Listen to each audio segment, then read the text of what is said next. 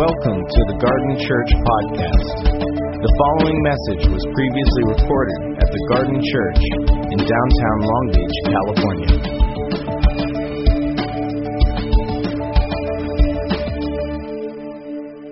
Acts chapter 3. If you are new, my name's Darren. I'm one of the pastors here. So glad to be with you teaching. Last week was Empowered. For those of you that weren't here, you missed out. I'm sorry. All weekend long, we had amazing things happen. Our friends from the UK joined us again, and we witnessed the power of God. And some of you are new to church, and when people say phrases like the power of God or rocked or the time was amazing, you don't get what I'm talking about. Well, I'll just let you know some of the things that happened over Friday, Saturday, and Sunday morning here. There were physical healings, people that came in with physical conditions and they left without them. That's cool. Everyone's like, no, that's not true. Yeah, that's true. It happened. Some of you are here. Lots and lots of people came up for prayer and experienced emotional healing. Now, that might be, that's easy. People are emotional. No.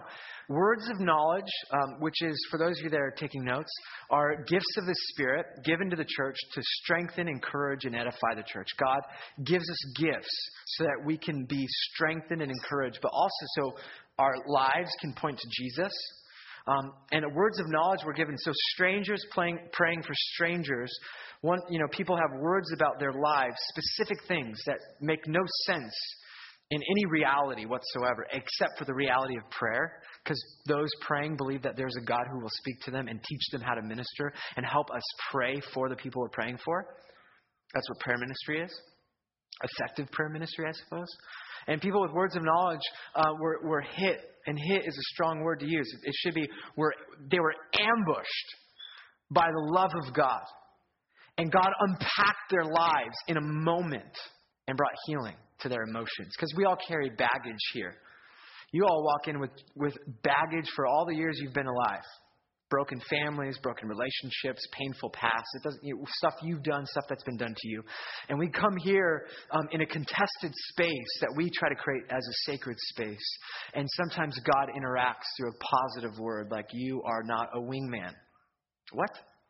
Not a wingman. Why would anyone pray that? But for whatever reason, for that specific person, they receive the word, and it's like their life is open, and God is pouring down His love into that person, and they can't help but weep and experience exactly what they need to experience for that moment and experience emotional healing. Because they thought they were a number 2, and God's called them to be a number 1.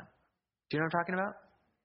So that happened all over the place through ordinary men and women who have no special formula, that have no real, strength or fruit. It's about gifts given to them for the sake of others. So, Empowered was an incredible experience. People did get healed emotionally, physically.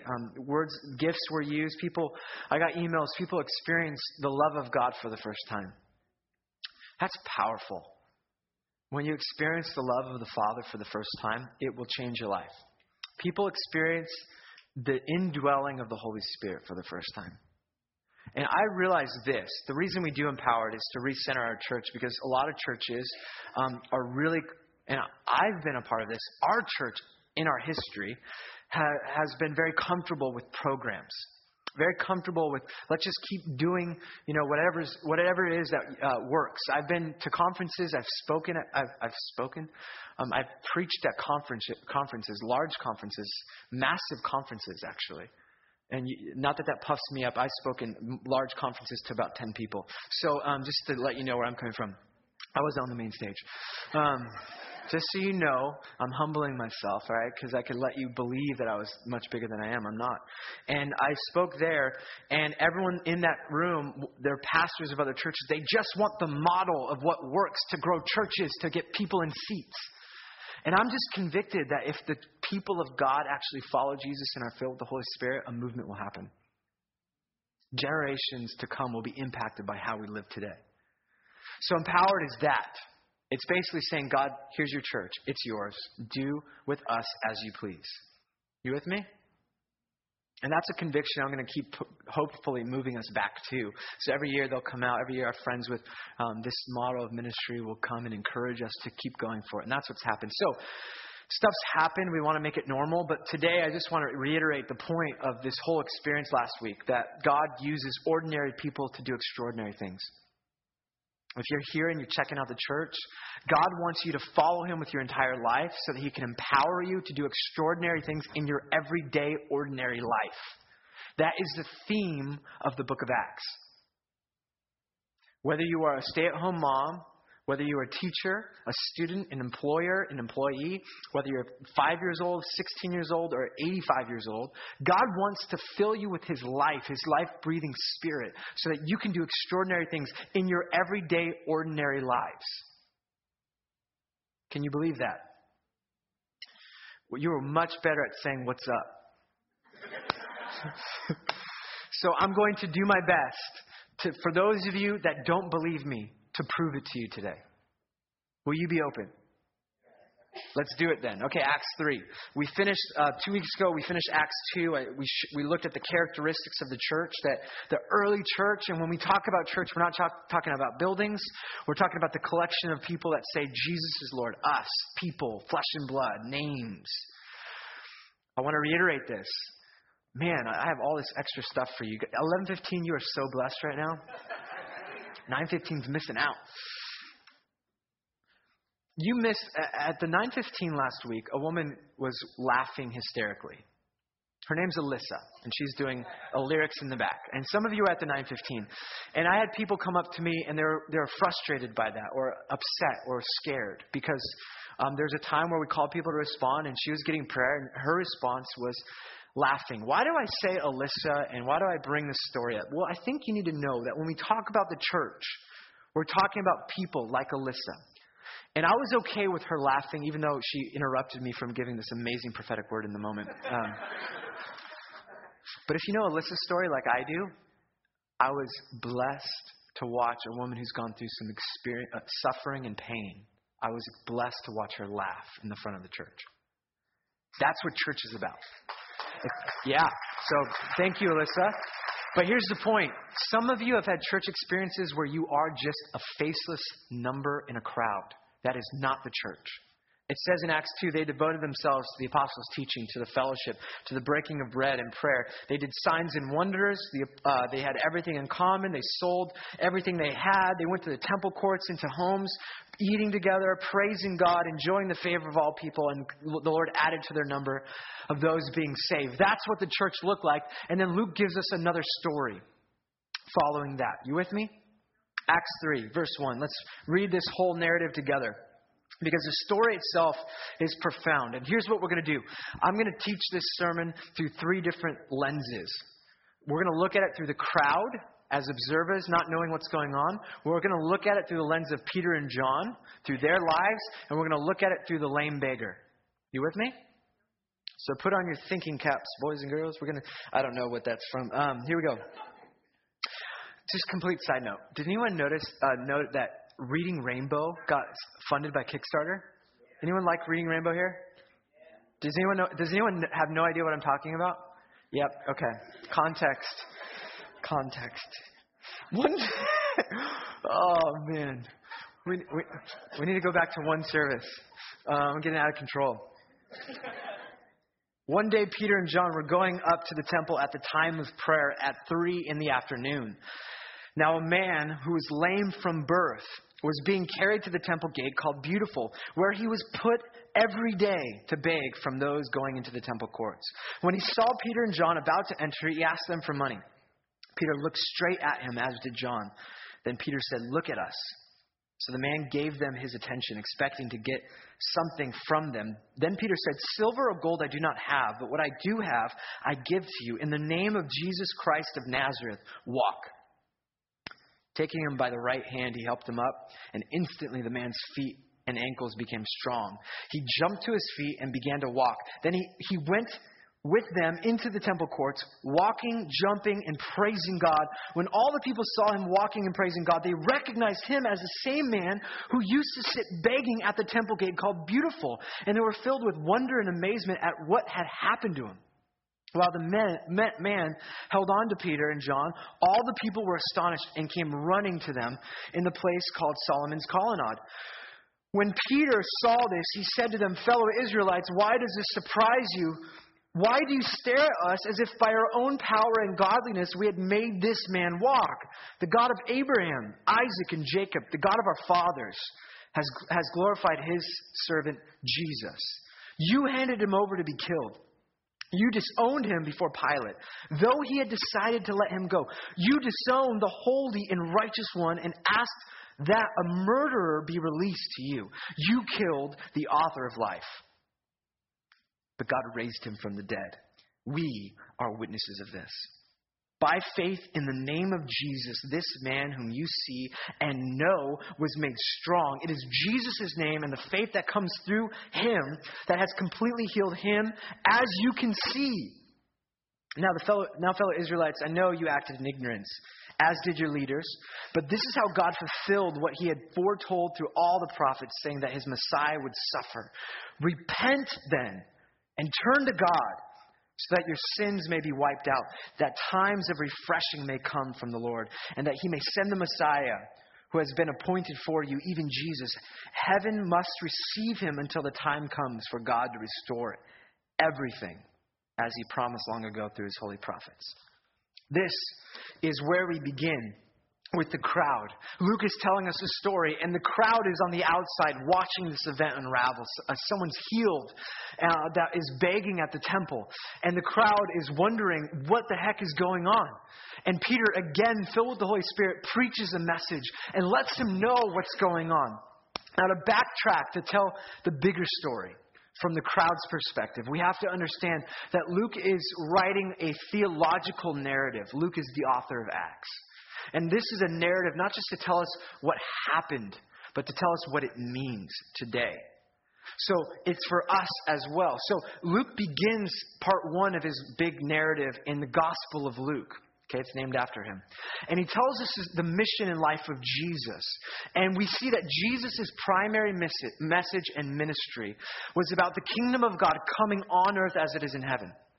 That Jesus' message was about proclaiming that kingdom, manifesting and demonstrating that kingdom through healing, through forgiveness, through sitting and dining with tax collectors and prostitutes. People that should not sit at the feet of a rabbi are sitting at the feet of Jesus, the Messiah, the Son of God. This is all the tangible expression of God's way of life coming to earth once and for all through the life, ministry, death, and resurrection of Jesus Christ. He does it through teaching about the kingdom, but also he does it through discipleship. So Luke tells the story of Jesus doing all these amazing things, but then he says, hey, you 13-year-old kids, you're going to follow me and do what I did and do what I do. You're going to be like me. That's what discipleship is. Discipleship is the continuation of Jesus' ministry in the ancient culture. He expected every single person that would follow him to do exactly what he did. Not just to say the things he said, not just to do what he did, but to be like him. That's what discipleship was in the ancient cultures. So the expectation in the book of Luke is that Jesus passed on his ministry, his message, and the manifestation of the kingdom reality, which is God's way of life here and now, marked by love, justice, peace, hope, joy, God's favor on all people. Are you with me? And then the story continues in the book of Acts, where we see these 13, 14, 15, 16, 18, 20-year-old kids, disciples. Peter was probably the oldest, just so you know, probably 20 years old. Some believe that John was 14. Disciple, okay? Now, your expectations of church leadership, let's just drop them, okay? Especially since I'm on stage. And the Acts is the story of Jesus' mission continued, his presence continuing into the world through guys like Peter and John and James and these ordinary men and women that have no clue, but once filled with the Spirit, guess what they start doing? They start acting and teaching and doing what Jesus did through the power of the Holy Spirit. You with me? So the grand narrative, let's go to this. So what happens is Peter, through the power of the Holy Spirit, heals somebody, and it's a sign and wonder. Okay? And a sign and wonder is what happens when something miraculous like a physical healing happens. It brings, and in fact, I believe all gifts work this way, but a sign and wonder point us to God. So when we hear about things like, oh man, someone was physically healed, or a word of knowledge, somebody knew something about me that they shouldn't have known, and what should we do with stuff like that? It should point us to Jesus. Because what happens is, this guy's healed, and Peter has to give an explanation for what just happened. And he says, why do you look at me? Why are you staring at me like as if I have power? Do you know me 50 days ago when I was denying Jesus? Do you remember Peter's story? I shared it a couple weeks ago. We talked about Peter, the guy that put his foot in his mouth. He missed the point. He said the wrong thing. He was too late, and he was the wrong guy for the mission every single time. He blew it. He denied Jesus before he died. And then he stands up and proclaims this message and is used. And now he's walking to the gate, to the temple, and goes into the gate called Beautiful and sees this guy, heals the guy through the power of the Holy Spirit, stands before another crowd and says, look, he says, why do you stare? It's not about me, it's about Jesus. And let's go to the next one. He says, I love this. You killed the author of life. The God who created you, who breathes life into your lungs, you murdered him. Now, did they actually murder him? No. But we stand on the opposite side. Unless we are following Jesus, we are on the opposite side of Jesus. There is no fence to straddle in Christianity. He's either Lord and Savior or he's not in your life. And the distance between he is and not comes with repentance. And so he calls them to repent. And 2,000 or a couple thousand people are saved, because it says now at the end of chapter 3 that 5,000 people are following Jesus. In a few days, the church goes from 120 to 5,000 through the power of the Holy Spirit. God uses miracles and signs and wonders done through the power of Jesus' name, through ordinary people praying prayers, to bring people to faith. Every time there's a power encounter like this, confrontation of healing in the book of Acts, as big as this, there's always evangelism at the other end. God wants to use us for miracles to evangelize our neighbors and cities. Some of us don't believe that. We think evangelism is standing in front of a crowd, speaking to them. It's that, yes. But he wants us in our ordinary life, I'll explain this in a moment, to be able to see healings and then point to people to Jesus. Because how do you argue with that?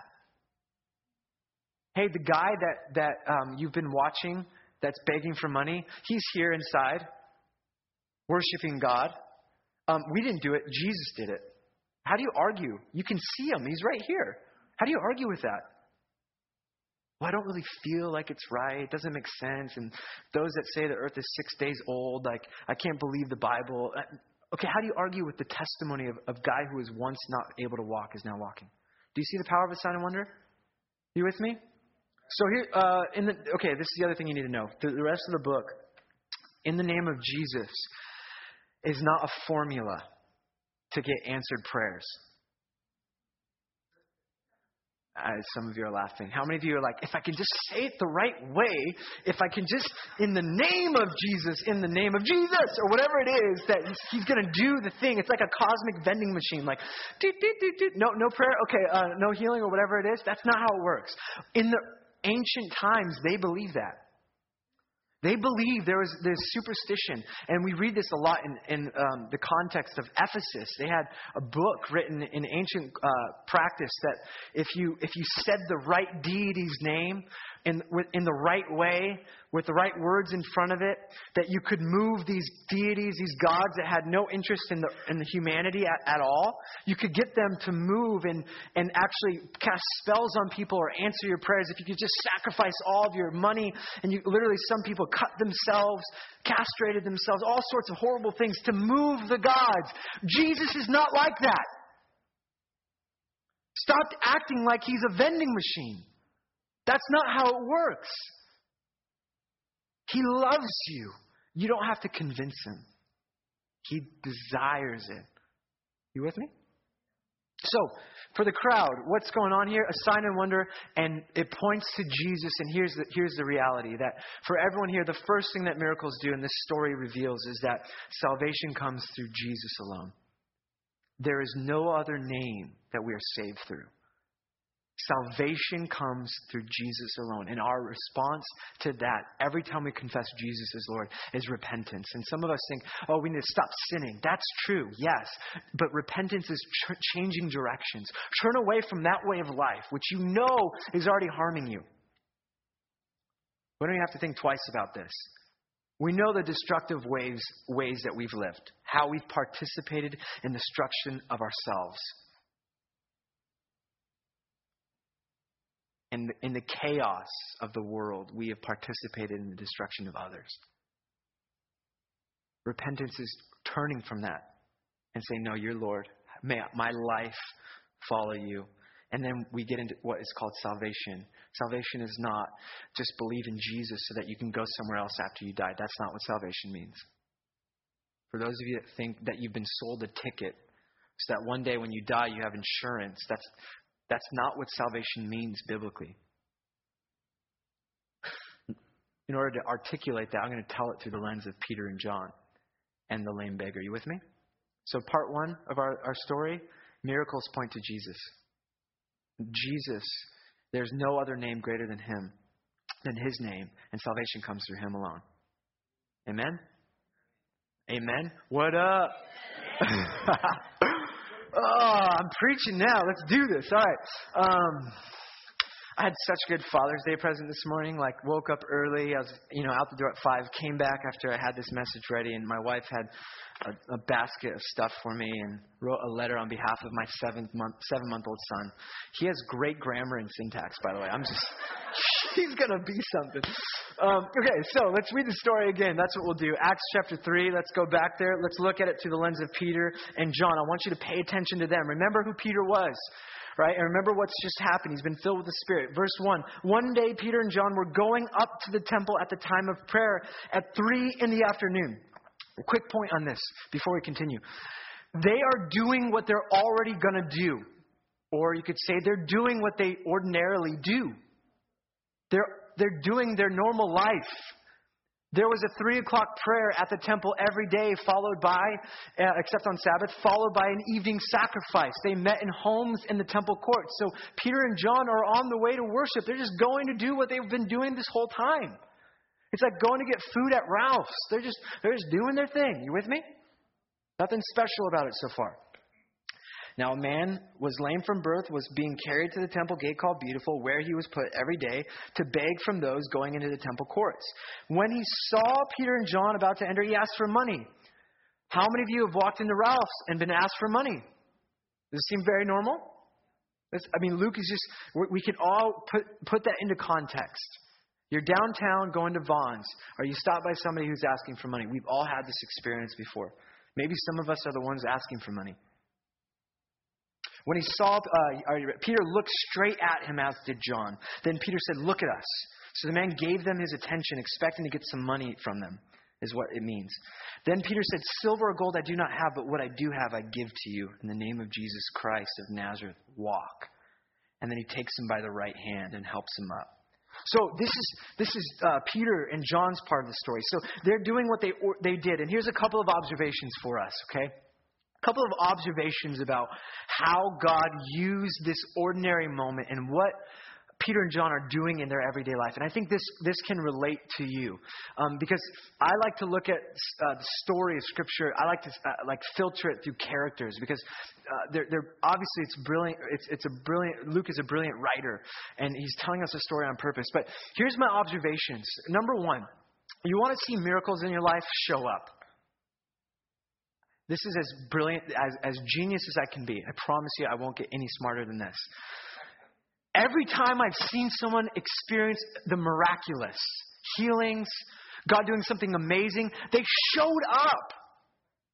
They came up for prayer. They didn't sit there. Or they actually went to work and something happened. They walked into the coffee shop and they showed up. Part one of miracles in your life. You have to show up. And most of the time we're not showing up even when we do show up. Do you know what I'm talking about? We're not here. I'm not here right now. I can't wait for the barbecue after this. You know what I'm saying? Like you get going and you're like, it's on default mode or, airplane mode. It's just going, cruise control. That's the word I was looking for. So they showed up. Second, they were open and aware to what God was doing. We live our lives so consumed with ourselves that most of the times we're not walking outside of our house on our normal walks saying, God, would you just bring an interruption today? Walk into that coffee shop. God, how can I bless someone on behalf of you today?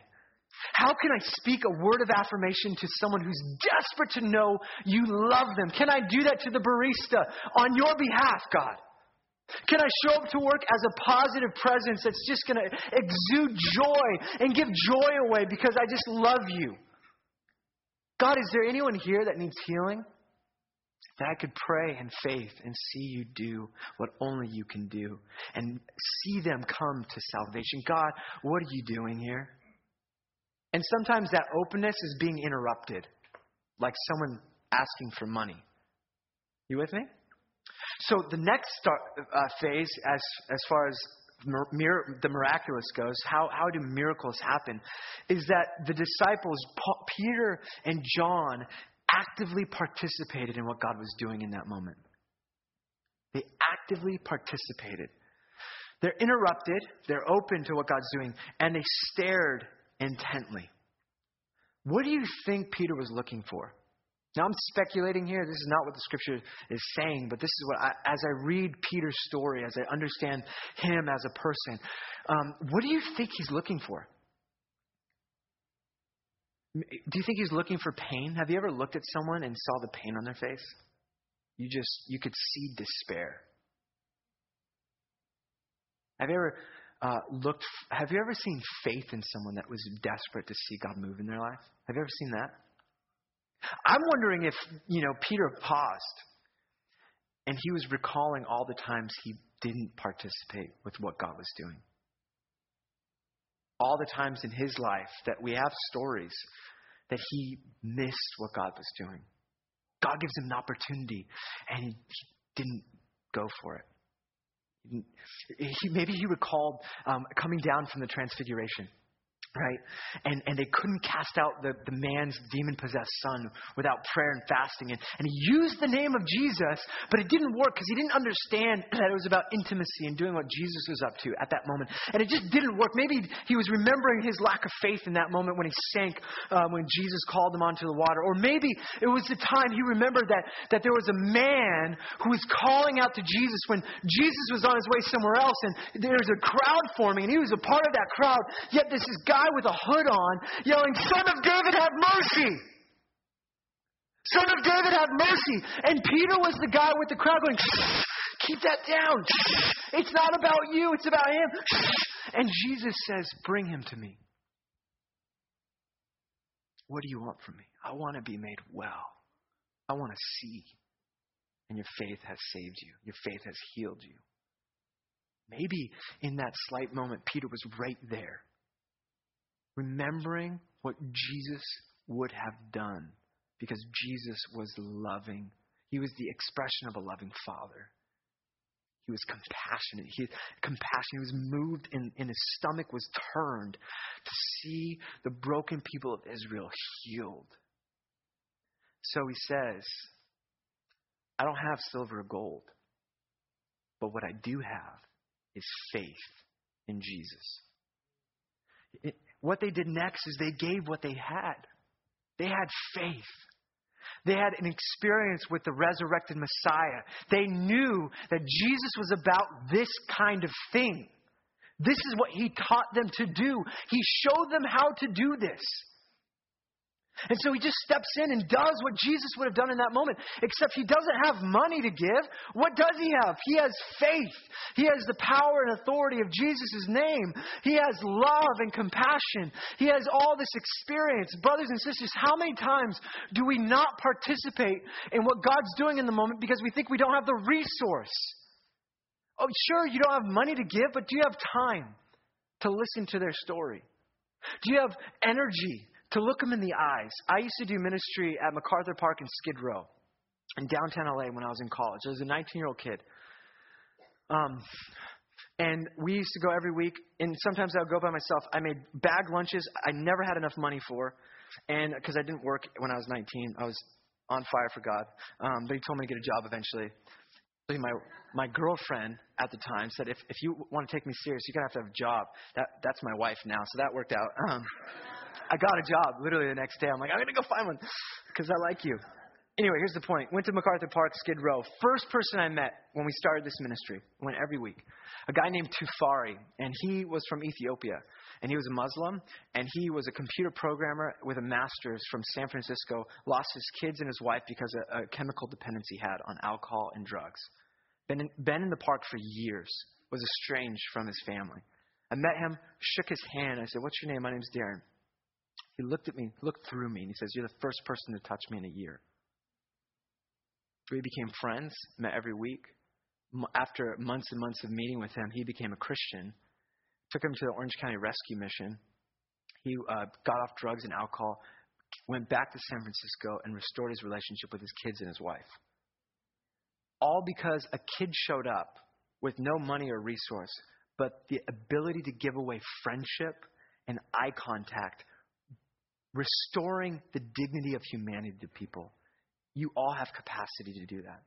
You all have resources. Some of you have the joy of the Lord, and I mean this. Some of you hang around people, and they smile. It's like that happy song by Pharrell. Like, you just want to dance. You know what I'm talking about? We're not going to play it again, although I would love that. But you just some of you you have peace in your life. Some of you have lots of money, and you bless people. What is it that you have that you can participate in what God's up to? That's what it means. You want to see miracles? Show up. Be open and aware. Participate. If God leads you somewhere, just go for it. Do whatever He's asking and give whatever it is you have. Some of us, and I hope lots of us, will have the faith that will see miracles in our lives. I hope a season is coming where a generation will be saved because of signs and wonders that point to Jesus. It's not going to happen because of this great movement or this website or something. It's going to happen because people are filled with the Spirit and they're going for it. Peter and John, ordinary people, used to do extraordinary things in their everyday life. Part 3, the lame beggar. Let's read this again. Let's look at it through the lens of the beggar. It says this. One day, Peter and John were going up to the temple at the time of prayer at 3 p.m. Now, a man who was lame from birth was being carried to the temple gate called Beautiful. Man lame from birth, being carried to beg. When he saw Peter and John, he asked for money. Verse 5, the man gave him his attention, expecting to get something from them. Peter says, silver or gold I don't have, but what I do have I give to you in the name of Jesus of Nazareth, walk. Taking him by the right hand, he helped him up. And instantly the man's feet and ankles became strong. He jumped to his feet and began to walk. Then he went with them into the temple courts, walking, jumping, and praising God. Okay, so the story of the lame beggar is this. A man who is crippled from birth, he cannot walk, is placed at the temple gate called Beautiful. Now here's a picture of the temple courts. So there's a larger temple gate that people can walk in, and there's all this transaction. It's like a marketplace. It's absolutely massive. If you've been to Jerusalem, it's a beautiful sight to see, especially at the time of Herod. This was an amazing sight to see. But if you see the far bottom right, it says in the far right, in the middle, the Gentile courtyard. So there's a Gentile courtyard. God-fearing Jews, Gentile Jews, could enter into that place, but they couldn't go any further. The Temple Gate Beautiful is the next part. It's the next entrance into the women's courtyard. Then it goes into the men's courtyard and then into the holy place, okay? The Temple Gate Beautiful is right there, right after the Gentile courts. And it says this in Leviticus 21. Let's go to Leviticus real quick. It says this, according to their laws, no man who has any defect may come near, no man who is blind or lame, disfigured or deformed, no man with a crippled foot or hand, or who is a hunchback or dwarf, or who has any eye defect can come forward. He has to sit at the gate. He couldn't enter any further. I want you to think about the implications for a moment. First of all, you have social implications. In the agricultural society that they lived in Palestine around the first century, 90% of Israel and all of Palestine were poor. You worked for a day's wage. So if you couldn't walk or work with manual labor, you didn't eat. So you were a burden socially on your family. They carried you and put you in a place where you had to beg for money. What would that do to your mental state and emotional state? Your identity in Scripture is the lame beggar. What type of self-esteem does this guy have? Imagine the way he carries, the shame that he probably doesn't have a spouse. The burden he has on his mom and dad from the time he was a baby because he couldn't do what every other kid would do and help the family pay the bills and work and take over the family business. He is carried and placed in front of the place of worship where he probably gets discarded looks. Because in that culture, he's seen as a disgrace. His condition is a curse from God from the parents' sins. And the people are going to worship Yahweh. They're going to worship a God who would send a messenger who would bind up the brokenhearted, who would set captives free, who would heal the sick. It says in Isaiah, I think it's 35, that your lame men will leap like deer when the Messiah comes. Mental, physical, social, religious, emotional implications. Peter says, walk. And then he does the brave thing. He reaches out his hand. But the guy that needs healing reaches out his hand. How many of us are here and we don't even have the courage to say, God, I need you? Someone speaks a word in a gathering. Someone speaks a word and you don't even have the courage to say, that's me. I need that in we can't get pregnant and I need help from the God. I need community to support me and my fiance or my wife. Hopefully not your fiance if you're trying to get pregnant. We'll talk about that later. If that's you, repent. The courage to reach out his hand. And this is what happens in the story. It says that his ankles are strong and he begins to walk. He begins to walk with the feet that he's never walked on. But then it says he begins to jump. Right? Why would a guy jump? They're physically healed. Jumping means emotional healing. And then he begins to praise God. He says he enters the temple courts. He crossed that divide. He was kept outside. Now he's an insider praising God. You want to know what salvation is? For those of you that think it's about going someplace else after you die, no. It's about physical, mental, emotional, social, spiritual healing. Your entire existence being formed in Christ's likeness so that your life is fully alive because you're dead without Jesus. But he turns every capacity you have and wants to make it whole. He wants to birth new life within you. That's why he says you have to be born again. This is the story of Acts. All because some random dudes say yes, but what I have is this. And they stand. And then he has to proclaim that it's all about Jesus. So I don't know why you're here, but I do know some of you need to confess that Jesus is Lord and he is your salvation. And not just that this is a ticket out of here, but you need to reorient your entire life around him and let him come into your social life, into your mental life, into your emotional life, into your spiritual life, and into your physical life and renew all of it. Some of you are here and you've been Christians for so long and you don't even play this game. And the invitation is God wants to make you do extraordinary things. He wants to empower you to say yes at Starbucks, at your workplace, in your home life. He wants to empower you to see the miracles happen through ordinary ways. And some of you are here and you relate to the lame beggar. And you're waiting for God to show up.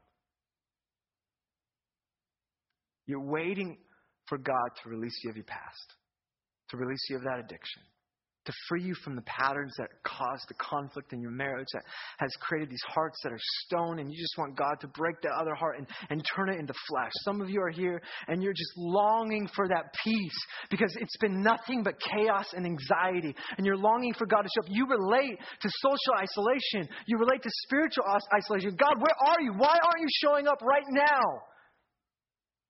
I don't know where you are, but we all need something. You with me? So this is the story and the one point I have. Jesus is the only name for salvation. Some of us need him. God wants to use you to do extraordinary things. Thank you for listening to the Garden Church podcast. For more information about the Garden Church, visit thegardnlb.org.